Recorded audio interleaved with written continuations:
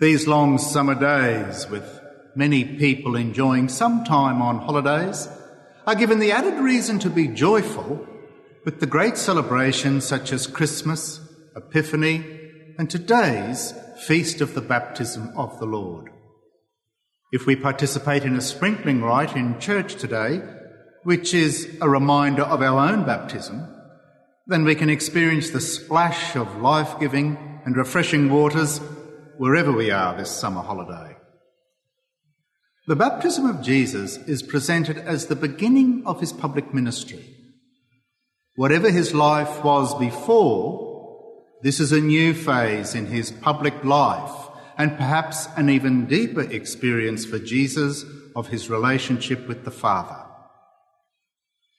While Jesus commenced his public ministry after his baptism by John, it is important to appreciate that he initiates only one mission, and forever, to proclaim the reign of God.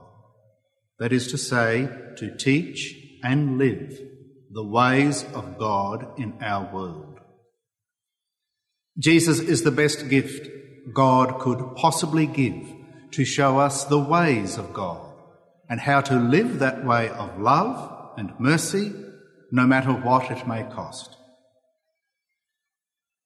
I think that many of us can sometimes think that the mission activity of the church today is some pale imitation of the mission of Jesus, or a second-hand version that only mildly resembles the original.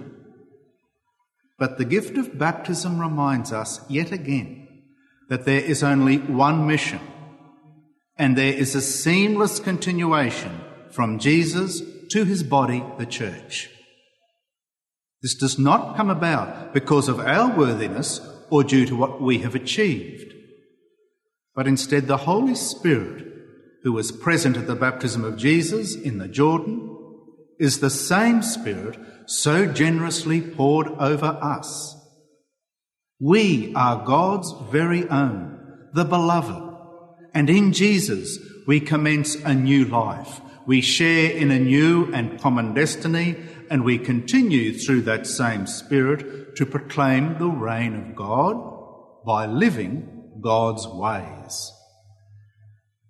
It is the same Spirit who transforms us in baptism, who changes bread and wine into food and drink, so that we can continue with him the same mission of Jesus.